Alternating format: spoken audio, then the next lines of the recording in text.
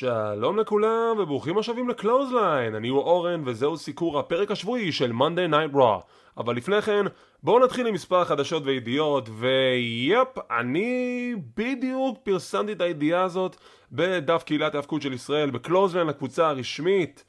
ויפ, לפי ככל הנראה קודי רודס, אחד מהמייסדים של AEW, למעשה סיים את עבודתו בארגון. זה לא פיטורים, לא פיטרו אותו, לא שחררו אותו, הוא פשוט סיים את החוזה שלו בארגון והחליט לא לחדש. כנ"ל לגבי אשתו ברנדי רודס, והם למעשה סיימו את דרכם ב-AEW. חתיכת שוק.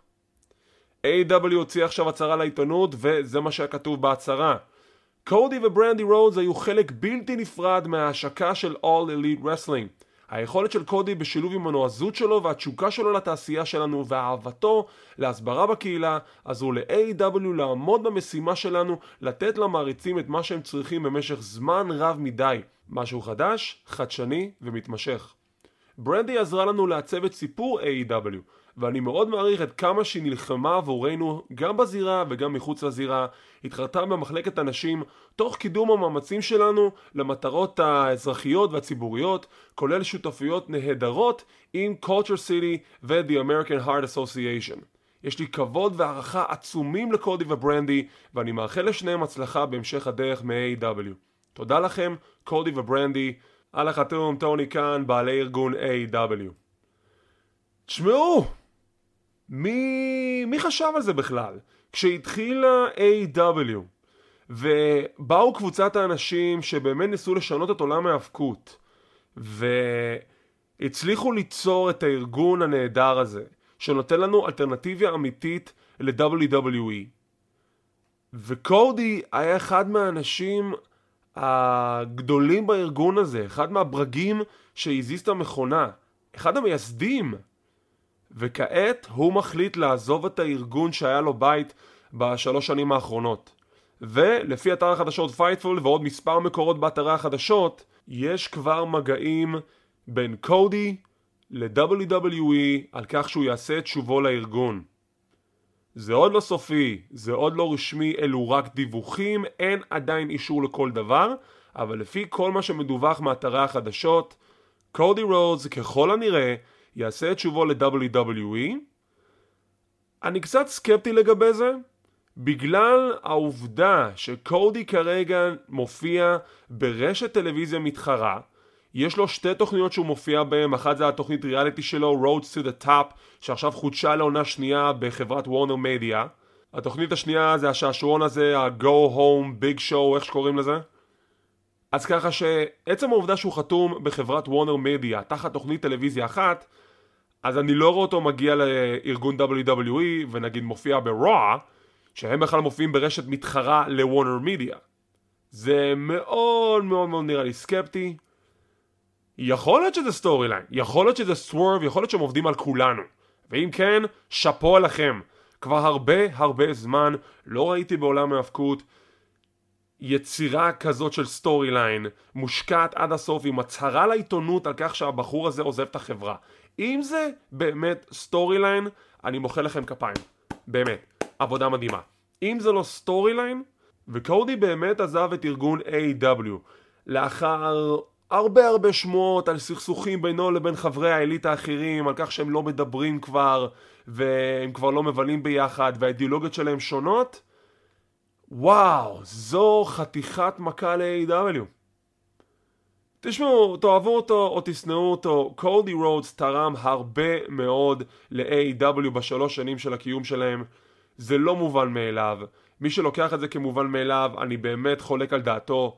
ובשביל AEW לאבד את קודי, מישהו שהיה אחד המייסדים, זה לא מישהו כמו לצורך העניין ליאו ראש, שסיים את החוזה שלו לאחר חצי שנה בגלל מחלוקות עם AEW, כבודו במקומו מונח, זכותו לעזוב את החברה בעקבות הדיאלוגיה הזאת, וזה זכותו הבלעדית, אני לא אתווכח איתו, אבל מישהו כמו קודי, או היאמבקס, או קני אומגה, שלמעשה היו הכוח החזק בהקמת הארגון הזה, ועכשיו הם עוזבים אותו, בדיוק שהוא בנקודה שבה הוא ממש מתחיל לצבור תנופה ולעלות למעלה, נשמע לי מאוד מאוד מוזר, מאוד תמוה. אין לי איזשהו סוג של קונספירציה לספר פה, אני פשוט נותן את דעתי הכנה על כך שאני מאוד מופתע מהסיום חוזה הזה עם A.W. אני אהיה עוד יותר מופתע אם הוא יעבור בחזרה ל-WWE לאחר היחס שהוא קיבל לשם שנים על גבי שנים. ושוב, אם זה סטורי ליין מדהים, אני מחכה לראות לאן זה מתפתח, וכמובן כשיהיו עדכונים נוספים אנחנו נעדכן אתכם כאן בקלוזליין. טוב, אני באתי להמשיך, וסיפור אמיתי, אני בדיוק ראיתי שקודי רודס הוציא הצהרה רשמית במדיה החברתית שלו, טוויטר, אינסטגרם, מה שאתם רוצים, ובגדול מה שהוא רושם זה שהוא אומר תודה לטוני קאן, הוא אומר תודה ליאמבקס, קנף אומגה, קריס ג'ריקו, מישהו בשם צ'קן, אני חושב שזה אלן פייג', והוא אומר להם תודה, ותודה רבה על מה שעשינו ועל הדרך הארוכה שעברנו, והוא מודה לכל הילדים שלו במרכאות, MJF, ג'ייד, סמי גווארה, דרבי אלן, לי, ריקי, תום, דה גאנס, גן קלאב כמובן. לפי כל העדויות, קודי רודס סיים את דרכו ב-AEW, וכעת אנחנו רק צריכים לראות אם השנה ברסלמניה קודי רודס יעשה את שובו ל-WWE. מדהים, פשוט מדהים. וכמובן ברגע שיהיו עדכונים נוספים אנחנו נעדכן אתכם כאן בקלוזליין. ומאדם שעוזב ארגון לאדם שכנראה עושה את שובו לארגון, לפי אתרי החדשות, ואני לא צוחק כשאני מדווח על זה, אם נהנינו לראות אגדות עבר חוזרות אל הזירה, כמו גולדברג, ליטה, שמעתי שמות על טייקר, אני לא יודעת כמה זה נכון, אבל יש עוד אגדת האבקות שייתכן ותעשה תשובה ברסלמניה, והיא לא אחרת מאשר סטון קולד סטיב אוסטין. אני לא צוחק. לפי אתרי החדשות יש איזשהו פיץ' לשכנע את סטיב אוסטין לחזור לקרב אחד אחרון או נוסף, אני מקווה שזה רק אחד, והיריב שלו ככל הנראה ברסלמניה יהיה קווין אוונס, מה שמסביר למה ברוע הוא עשה פרומו על טקסס. אז רק שנבין את זה כמו שצריך, הכיוון המקורי אמור להיות שיין מקמן מול סף רולנס או נגד אוסטין תיאוריה, וגם היה דיבור שזה יהיה קרב על אליפות ה-WWE, ועכשיו אנחנו עברנו לקרב של קווין אוונס מול סטון קולד סטיב אוסטין. עכשיו תראו, אני אוהד האבקות בדיוק כמוכם, אני גם כן אהבתי את סטון קולד סטיב אוסטין, אני לא אתנגד לראות את המשוגע הזה נכנס שוב לזירה, שומעים את הזכוכית נשברת, הוא רץ עם פחיות בירה, זורק אותם על עצמו ועל הקהל, מעיף ציפורים לשמיים, אתם יודעים, בלועזית זה נשמע הרבה יותר טוב. אבל מצד שני, איך אני אוכל להסתכל על עצמי במראה אחרי כל הביקורת האובייקטיבית עליי להגיד, כמה שהיא אובייקטיבית, שאני נתתי על מתאבקים מהעבר שחוזרים לעולם האבקות כמו גולדברג, ואתה יודע מה, יאללה, גם כמו ליטה ושון מייקל שחזר בערב הסעודית, ולא לשים באותה משוואה גם את סטון קולד סטיב אוסטין. הבחור בן 57, הפעם האחרונה שהוא התאבק זה ב-2003. הוא היה אמור גם להתאבק ב-2005, אבל לפי הדיווחים או שהוא נפצע בגב ולא נלחם בקרב הנדיקאפ מול קואוצ'מן וויידר וגולדסט, או שהוא פשוט החליט שהוא לא הולך לעשות את הקרב הזה, כי הוא עמד להפסיד מן הסתם. וכעת 19 שנים לאחר מכן, כשרסלמניה עכשיו תהיה שוב בדלס טקסס, וכן זה הגיוני, דלס, סטון קולד, טקסס, זה הגיוני לגמרי, זה הגיוני לחלוטין, אבל לא כשמדובר בפרק זמן של 19 שנים לאחר מכן. האם אנחנו באמת רוצים לראות את סטיב אוסטין בזירה 19 שנים אחרי ההופעה האחרונה שלו? באמת? באמת? אני שואל ברצינות, באמת? תגידו לי בתגובות, אני אשמח לדעת, זה משהו שהייתם רוצים לראות את סטון קולד סטיב אוסטין בשנת 2022 בעוד קרב אחד נוסף שהוא חסר חשיבות ואין לו שום משמעות? אני אהיה בהלם אם זה יקרה. ושוב, כאוהד האבקות, כמו שאמרתי, לשמוע את הזכוכית נשברת, את המוזיקה שלו בכניסה לזירה, כשהוא נכנס לזירה, הקהל ישתגע, כן, זה יהיה סוריאליסטי, זה יהיה רגע מהנה, אבל אנחנו צריכים את זה? ב-2022? כמה כבר אנחנו יכולים להמשיך לחיות על גלי הנוסטלגיה כש-WWE ממשיכה לספק אותם? מה לגבי יצירת כוכבים חדשים? מה אתם, נטפליקס? שאתם כל פעם שופים משהו מהבוידם שאהבנו ועושים לזה גרסה חדשה? טוב, זה לא בדיוק כמו נטפליקס, אבל אתם מבינים למה אני מתכוון. אבל כמו תמיד, כשיהיה אישור לזה רשמי, אנחנו נהיה כאן לדווח לכם פה בקלוזליין, לתת לכם את כל הפרטים, האם סטון קולד סטיב אוסטין יעשה את שובו ברסלמניה השנה. אלה היו החדשות וידיעות, עד העדכונים הבאים שיצוצו בדקה ה-90, ואנחנו מתחילים בסיקור של Monday Night Raw. התוכנית מתחילה עם הפתיח של Then Now and Forever, ועכשיו יש לזה voice over? זה היה מקודם? זה משהו חדש? אנחנו אשכרה שומעים את המילים Then, Now and Forever, שאני חושב שג'ון סינה מפרשן את זה. איזה מוזר. בכל מקרה, התוכנית מתחילה עם בובי לשלי ו-MVP שנותנים לנו פרומו אחד אחרון לפני שאנחנו מגיעים ל-Elimination Chamber בערב הסעודית, כשסף רולינס יוצא להתעמת איתם. סף רולינס יוצא להתעמת והוא אומר, יש לי חדשות טובות וחדשות רעות. חדשות הטובות, אתה נראה טוב לשלי, חדשות הרעות לא נראה טוב כמוני. הוא ממשיך ככה כמה מספר בדיחות, ובסוף הוא אומר ללשלי, תקשיב, אני הולך לנצח ב-Elimination Chamber, וכשהוא אומר את ה-usual catchphrase I'm the visionary, I'm the revolutionary, I'm Seth frickin' Rollins, כל הקהל מעודד אותו. סף רולינס מבחינתי עכשיו הוא פייס. אם הקהל מעודד אותך, אתה פייס. לא משנה, אתה מנסה לצייר את עצמך בתור היל, בתור נבל. אם הקהל מעודד אותך, אתה גיבור, אתה פייס. משם אנחנו מקבלים את מאט רידל שנרצה לזירה בטוגה, כי הערב יש לנו מסיבת RK ברוגה, כי זה מסיבת הניצחון לאחר הניצחון שלהם בשבוע שעבר בקוויזבול. רידל מדבר שטויות כמו תמיד, נורא מצחיק. הוא מספר שההכנה שלו ל-Elimination Chamber זה כמו הפעם ההיא שהוא היה נעול בתחנת דלק. איך הוא חושב על הדברים האלו? וגם אם מישהו כותב לו אותם, איך רידל מצליח כל פעם מחדש להגיד את המסר ולקרוא את התסריט בידיעה שהוא אומר את השטויות האלו והוא אשכרה מאמין לזה וזה הופך אותו לשחקן אמין. רידל, אתה מדהים. ומשם אוסטין תיאוריה יוצא החוצה וכמובן אומר שהוא הפרויקט של וינס מקמן, ובזכות הדברים שהוא לימד אותו לאורך השבועות האחרונים שהוא מחדד כל שיעור שהוא למד, הוא יזכה ב-Elimination Chamber. AJ סטיילס יוצא החוצה ואומר שהוא יזכה ב-Elimination Chamber, וזה מביא אותנו לברוק לזנר. ברוק לזנר יוצא החוצה עם כובע קאובוי, נכנס לזירה, כולם מסתכלים עליו בתדהמה, הקהל מתפוצץ מאושר. הוא מניח את הז'קט שלו ואת הכובע על אוסטין תיאוריה, הוא מביט אל לשלי, הם עושים פייס טו פייס, ואוסטין תיאוריה מאיזושהי סיבה שאני עדיין לא מבין מחליט לתקוף את לזנר, וזה היה אחד מהרעיונות הכי מטומטמים שאי פעם היו לילד הזה.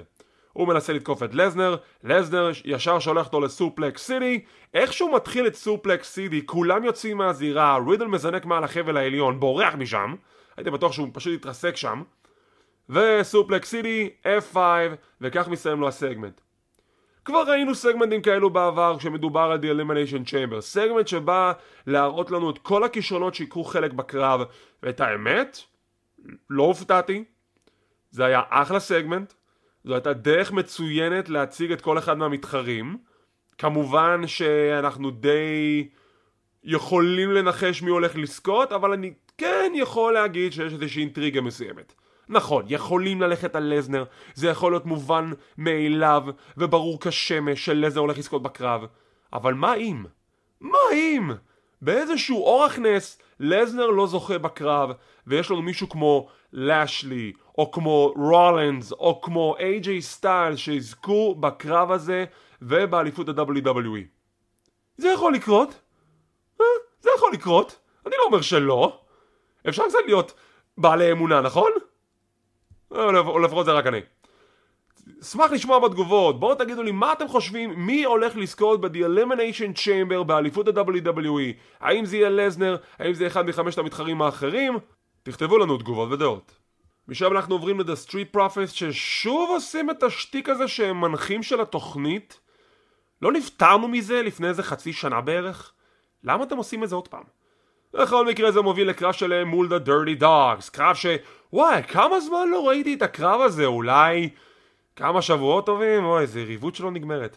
בכל מקרה קרב חביב, קצר מאוד, אבל ההפתעה הגדולה בקרב הוא זה שבשולחן הפרשנים האלו מקבלים את תומאסו צ'מפה, שאם אתם ראיתם את הפרק הקודם של NXT 2.0, התחיל לפתח יריבות עם דולף זיגלר, אז מכיוון שזיגלר הגיע לבית שלו, הוא ראה לנכון להגיע לבית של זיגלר. ותראו, תומאסו צ'מפה משתלב לא רע בתוכנית, ואני אגיד את האמת, אני הייתי שמח לראות את תומאסו צ'מפה ב-Monday Night Raw. יש סיכוי גדול שהוא יגיע למחלקת ה-24/7, אבל יש גם סיכוי שלא. יש סיכוי שידעו אשכרה איך לנצל מישהו כמו תומאסו צ'מפה, ואתה יודעים, הוא יכול להתחיל בתור מיד קארדר, הוא יכול לזכות באליפות ארצות הברית, אבל זה כן מישהו שהייתי שמח לראות ביותר פוקוס בחברה, וכן, למה לא? כבר עשית הכל ב-NXT, אין לך סיבה להישאר שם. אז אם אתה לא עוזב את WWE, בוא תעבור ל-Raw, בוא תעבור לסמקדאון, אתה משתלב טוב, תנו לו צ'אנס. קרב חביב בין שני הצוותים שזיגלר נזרק מחוץ לזירה, מתעמת עם תומאסו צ'מפה, מנסה לעשות סופר קיק אבל הוא סתם עבד עליו, צ'מפה בתגובה מטיח בו כוס מים, זה מוביל להפסד של ה-Dirty Dogs ל-Street Profits, ובסיום זיגלר כן מנחית את הסופר קיק על תומאסו צ'מפה, והם ייפגשו בהמשך כנראה כבר הלילה ב-NXT 2.0. מה דעתכם? אשמח לשמוע את התגובות והדעות שלכם. האם אתם הייתם רוצים לראות את תומאסו צ'מפה ב-Monday Night Raw? האם הייתם רוצים לראות אותו ב-Friday Night SmackDown? או בכלל הייתם רוצים לראות אותו עוזב את WWE ומגיע אני לא יודע, סתם אני זורק, AEW? נשמח לקרוא תגובות ודעות. משם אנחנו עוברים למסיבת הטוגה של מאט רידל, ואנחנו רואים שם את אפולו קרוז והעזיז, אנחנו רואים שם את המלכה זלינה ואת קרמלה, עוד כמה ג'וברים שאין לי מושג אפילו מי הם, והם חוגגים עם טוגה, אבל אין את רנדי אורטון. רנדי אורטון לא שם, רנדי אורטון באיזשהו צד שני של הבניין בחדר הלבשה, כשבאים לראיין אותו ושואלים למה אתה לא במסיבת הטוגה. אז הוא אומר, הכי כן איתך, אני לא טיפוס של טוגה, אני לא.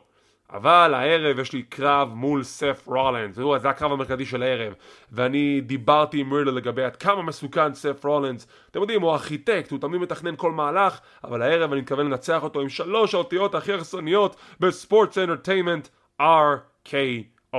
וזה הקרב המרכזי שלנו לערב שאנחנו נדבר עליו בהמשך. משם אנחנו עוברים לפרומו של קווין אוונס, ששוב עושה הילטרן אחרי שהקהל עודד אותו בשבוע שעבר. הוא בא ואומר, אני הפנמתי את זה שאני לא אהיה ב-The Elimination Chamber, אבל אז כשאמרו לי שאני לא אהיה ברסלמניה, אני מודה, אני שיקרתי, כי אני אמרתי שהייתי מאוד נסער ואמרתי שאוהבים אותי בטקסס, אבל אחרי שעשו סקר במדיה של ה-WWE, במדיה החברתית, אני חייב להודות, אני שיקרתי, וכעת אני הכי כנה איתכם. אני לא סובל את טקסס, אני שונא טקסס, ואני כל כך שמח שאני לא צריך לראות את הטקסנים האלו ברסלמניה. אני מאושר מזה. ואז הוא גם מעליב את העיר שבה הם מופיעים כעת באינדיאנה. אז קווין אוונס עוד פעם עושה הילטרן נורא מהר, והוא עכשיו שונא את טקסס, וכמו שדיווחנו בתחילת המהדורה, הכיוון המסתמן הוא קווין אוונס מול סטון קולד סטיב אוסטין. אני כבר הבאתי דעתי בנושא, אני לא חושב שזה רעיון טוב, בגלל הסיבות שכבר ציינתי, אבל אני אשמח לשמוע מכם. האם אתם הייתם רוצים לראות את קווין אוונס מול סטון קולד סטיב אוסטין בקרב, נקרא לזה קרב ראווה ברסלמניה? ספרו לנו בתגובות. משם אנחנו עוברים לקרב של AJ סטיילס מול דמיאן פריסט על אליפות ארצות הברית, ותראו, הקרב היה בסדר, הסתיים בפתאומיות, ובמהלך נכון שדמיאן פריסט מתחמק מהפנומנל פור-ארם, מגלגל את AJ סטיילס בסאנסט פליפ סוג של רול-אפ, ומנצח ושומר על האליפות. אז מה היה הטעם? AJ בדרך ל-Elimination Chamber בערב הסעודית, בקרב על אליפות ה-WWE, למה לא להיכנס לפיוד עם דמיאן פריסט קצר כמה שהוא היה, ולהפסיד? ועכשיו הוא נכנס לאירוע בלי שום מומנטום. מה ההיגיון? לא יכול לתת למישהו אחר להילחם מול דמיאן, זה היה חייב להיות AJ סטיילס. עם סיום הקרב הם לוחצים ידיים, יפה, הכל טוב ויפה, אבל מה היה הטעם? מה היה ההיגיון? למה כבר לא לתת לו את האליפות? לא מבין את זה. בעיקר אנחנו עוברים לפסיכיאטר של אלכסה בלס ואלכסה בלס, ופה לשם שינוי אני כן אתייחס לסגמנטים, כי הם מספרים לנו את המשך הסיפור וכנראה את סיומו, וזה פשוט הסתיים מאוד מאוד מוזר. אלכסה בלס נראית נורמלית, היא כבר לא עם עצמות, היא לא עם הלבוש הילדותי, והפסיכיאטר מדבר איתה ואומר לה, תשמעי, את מאוד השתפרת בשבועות האחרונים, יש לך שיפור משמעותי, אני מאוד גאה בך, אם יש דבר אחד שהיית רוצה, מה היית רוצה? ואז היא אומרת שמישהו יעצור את המוזיקה הזאת. אנחנו כל פעם שומעים מוזיקת כינור ברקע, ואנחנו יוצאים מנקודת הנחה שזה פשוט ברקע, אבל לא, פשוט הפסיכיאטר השמיע את זה, אז למעשה שוברים את הקיר הרביעי, זה בדיחת קרש, ואז הוא אומר, אני רוצה לתת לך משהו. והוא נותן לה את השאריות של לילי, של הבובה לילי שנהרסה. ואלכסה בהתחלה קצת ניסרת, אבל היא נושמת עמוק, מרגיעה את עצמה, והוא אומר לה, אני הבאתי לך את זה כי עכשיו אני יודע שאת יכולה להתמודד עם זה, אבל יש לי פתרון בשבילך. ואז הוא שולף את הבובה המזויפת של לילי, והמצלמה מתמקדת על הגב של הבובה, ויש שם רוחסן. מכאן אני כבר אזנק לסוף, ובעצם מה שהם עשו זה שהוא הכניס את השאריות של הבובה של לילי המקורית לתוך הבובה המזויפת של לילי, והוא אומר לאלכסה, זהו, מבחינתי את כבר קשירה, את החלמת, את כבר לא צריכה את לילי, אז הנה, קחי את לילי, הבובה עם השאריות של לילי בפנים, רק בשביל להזכיר לך שאת יותר לא צריכה אותה. תנו לי להבין רגע, אני מנסה להבין לזה רגע, שנייה. כל הפואנטה של הפגישות עם הפסיכיאטר היו כדי שאנחנו לא נצטרך לראות את הבובה הזאת יותר, אנחנו לא צריכים אותה. זה גם מה שהוא אומר לה כל פעם מחדש, לילי היא סתם בובה, את לא צריכה את הבובה יותר. ואז מה הוא עושה בסוף? הוא נותן לה את הבובה ואומר לה, אני נותן לך את הבובה כדי שתדעי שאת לא צריכה את הבובה. ואז אלכסה בליס אומרת לו תודה, והיא לוקחת את לילי והיא מתנהגת בדיוק אותו דבר.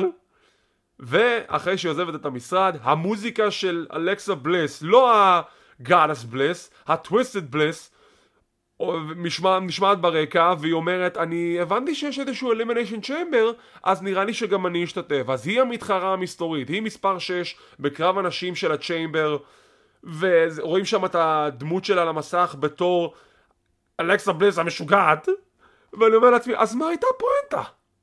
מה הייתה הפואנטה בכל הסגמנטים האלו?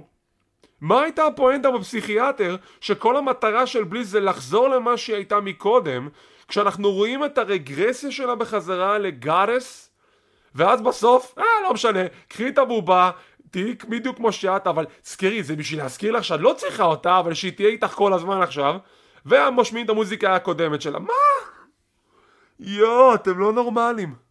איזה בזבוז, אז למה? למה לעשות את זה? למה? הבן אדם, הצופה הממוצע יכול להשתגע מהדברים האלו. אני אשמח לשמוע את הדעה שלכם בתגובות. האם אתם שמחים שאלכסה חזרה להיות אלכסה, נקרא לה טוויסטד אלכסה, או שאתם הייתם עדיפים לראות את הגרסה הקודמת שלה, The Goddess אלכסה בליס? נשמח לקרוא תגובות ודעות. יש לנו סיקור שמחר, היום בלילה יותר נכון, יש את Vengeance Day של NXT 2.0, ולדעתי זה פרק שאסור לפספס. משם אנחנו עוברים להנדיקאפ מאץ' מאוד מאוד קצר, אומאס נגד סדריק אלכסנדר ושלטון בנג'מן, שמציגים את עצמם בתור The Hurt Business. למה אתם The Hurt Business אם אתם כבר לא חלק מ-The Hurt Business? כאילו, למה לשמור על השם? נגיד. עכשיו, מסתבר שבמדיה החברתית, סדריק ושלטון, היה להם איזושהי תוכנית לגייס את אומאס. אני לא זוכר אם אמרו את זה בפרק במפורש, אבל הם כן רצו לגייס אותו ל-The Hurt Business, כמובן שהוא לכאורה סירב, וכיסח את שניהם וניצח את הקרב.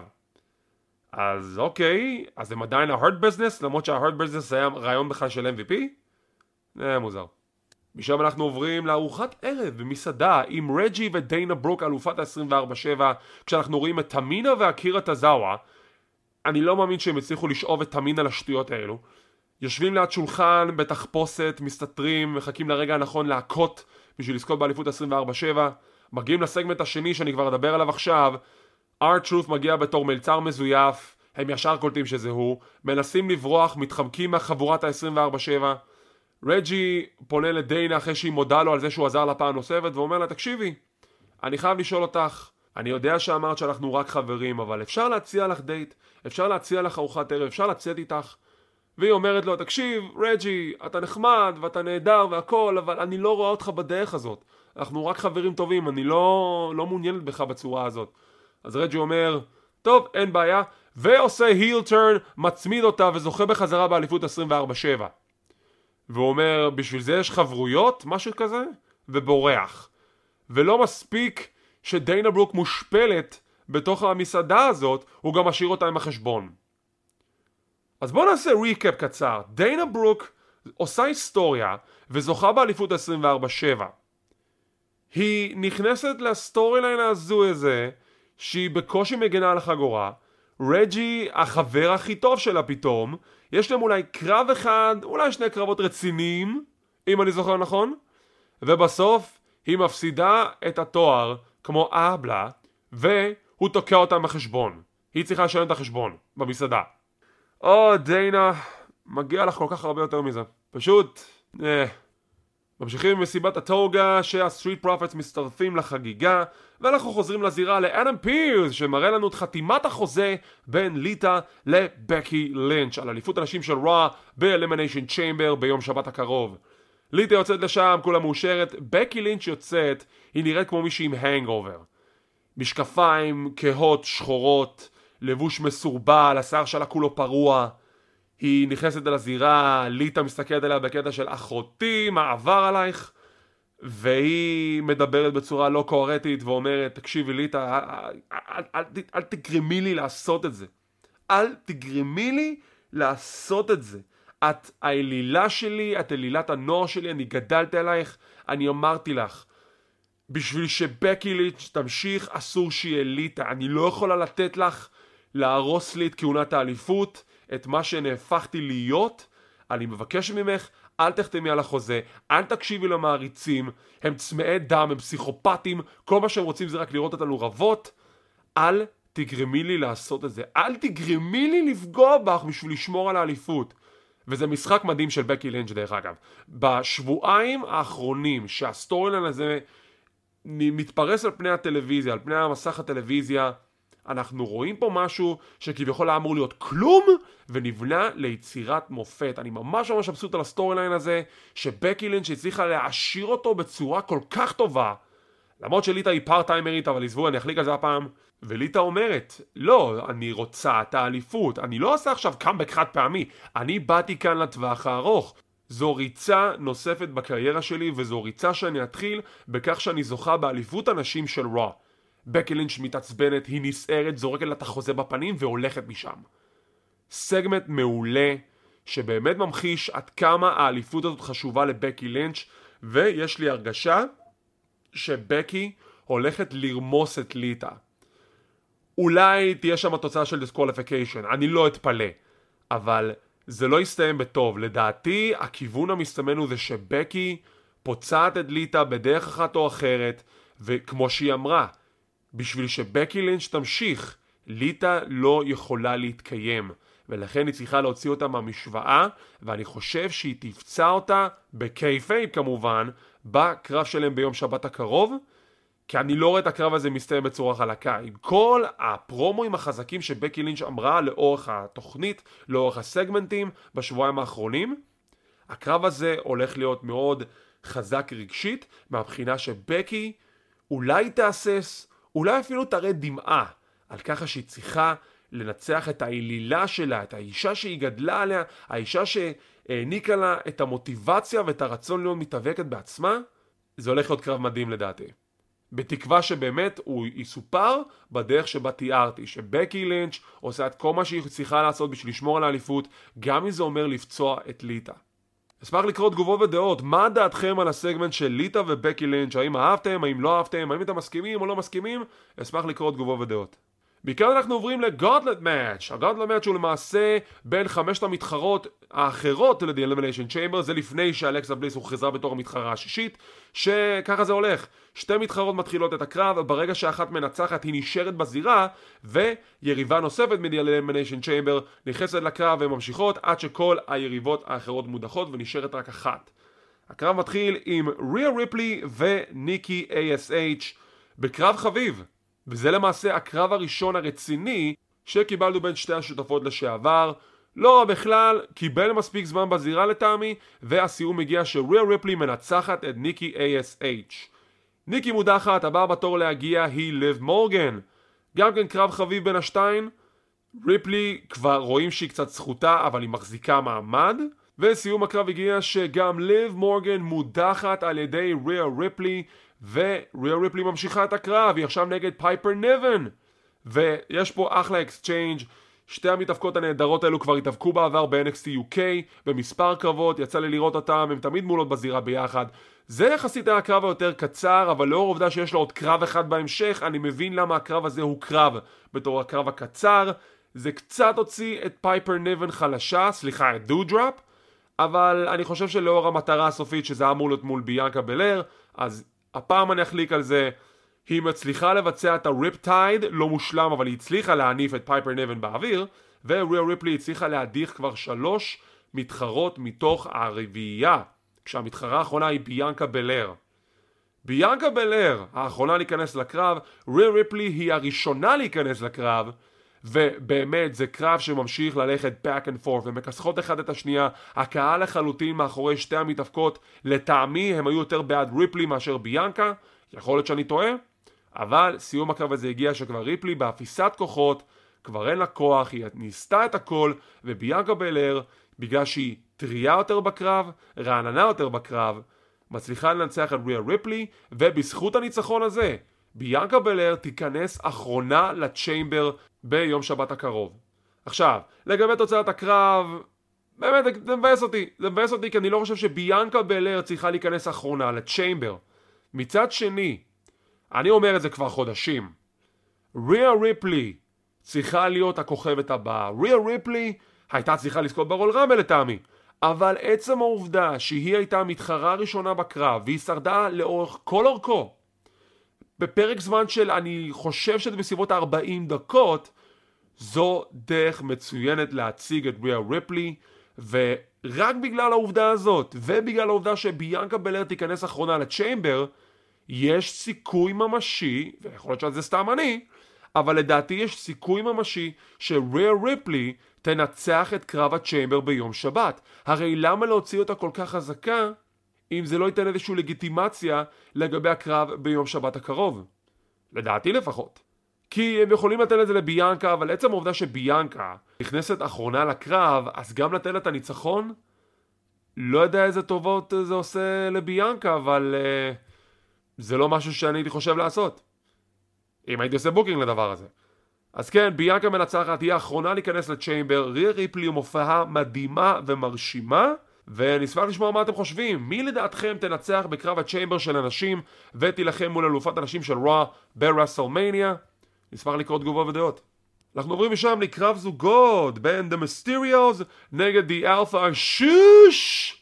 לפני שהקרב אפילו מתחיל, לפני שהקריזה של The Alpha Academy מתחילה, גייבל משתיק את הכרוז ומתחיל לדבר על מאורעות שבוע שעבר, ועל ככה שהוא מאשים את RK Bro בכך שהם רימו. הוא אומר שהוא בחיים לא רימה, הוא מאשים את המיסטריוס שמרמים, וכמובן זה מתקשר למה שקרה בשבוע שעבר עם ריי מיסטריו ודה מיז, ודה מיז ומריס יוצאים לשולחן הפרשנים לפרשן את הקרב. קרב חביב, שהוא נורא משעשע, שכל פעם שריי מיסטריו ודומניק בתוך הזירה ביחד עושים מהלך זוגי, מיז מתלונן שזו רמאות, בא עוד פעם להמחיש את העובדה שריי מיסטריו הוא רמאי, ואת הערכים שהוא מלמד את הבן שלו שגם הוא רמאי.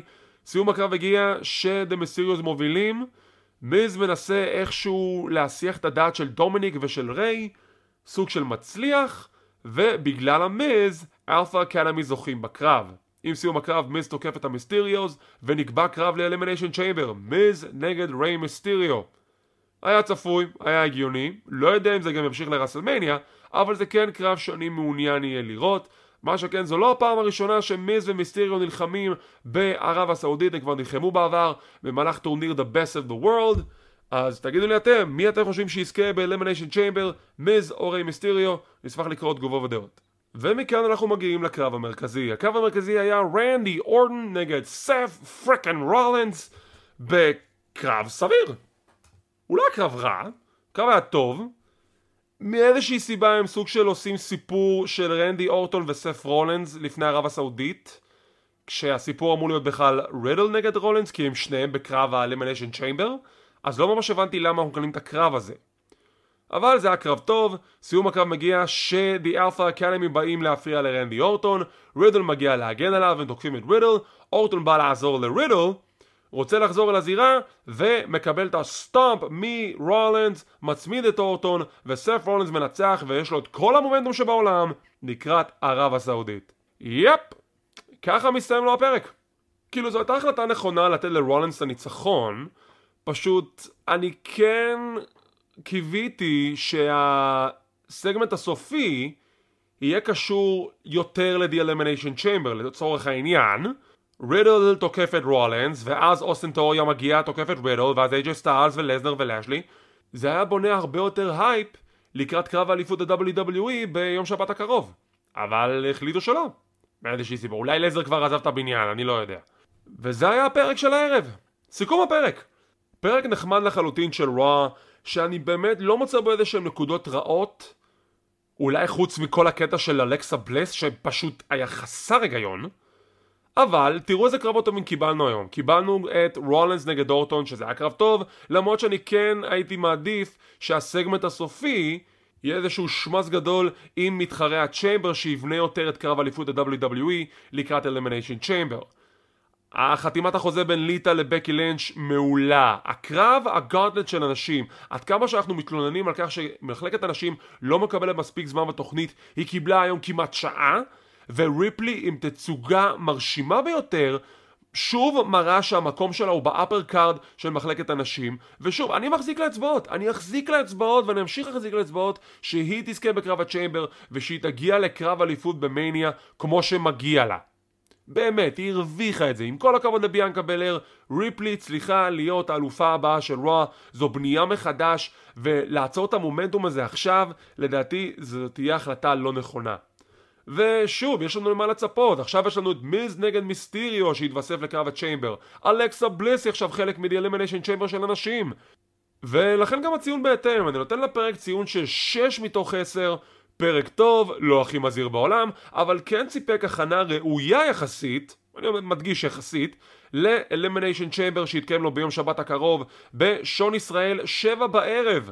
תהיו מוכנים לזה, ב7 בערב שעון ישראל יום שבת, Elimination Chamber, זה ישודר ב-WWE Network, זה לפחות המקום היחידי שאני יודע שמשדר אותו, יכול להיות גם בערוץ ספורט 1, אני לא יודע, אני מנחש, עדיף לבדוק את זה מול ערוץ ספורט 1, וזהו הסיקור להפעם. וכעת אני מפנה את השאלה אליכם, האם אתם מסכימים איתי או לא מסכימים איתי? מה אתם חשבתם על הפרק השבועי של Monday Night Raw? אשמח לקרוא תגובות ודעות כאן ביוטיוב וגם בדף קהילת ההפקות של ישראל בפייסבוק. כמו כן, אם אתם רוצים להישאר מעודכנים ולראות מתי אני מעלה את הפינות האלו, תחצו על הלייק, תירשמו לערוץ, תחצו לפעמון לקבל עדכונים, זה חינם, זה לא עולה כסף. כמו כן, אנחנו זמינים בפודקאסט קלוזליין, אנחנו בפודבין, ספוטיפיי, גוגל פודקאסט, אודיו אודיבול ועוד רבים טובים. תודה רבה שצפיתם, שמחים שהאזנתם, מקווים שנהנתם, ונתראה בפעם הבאה.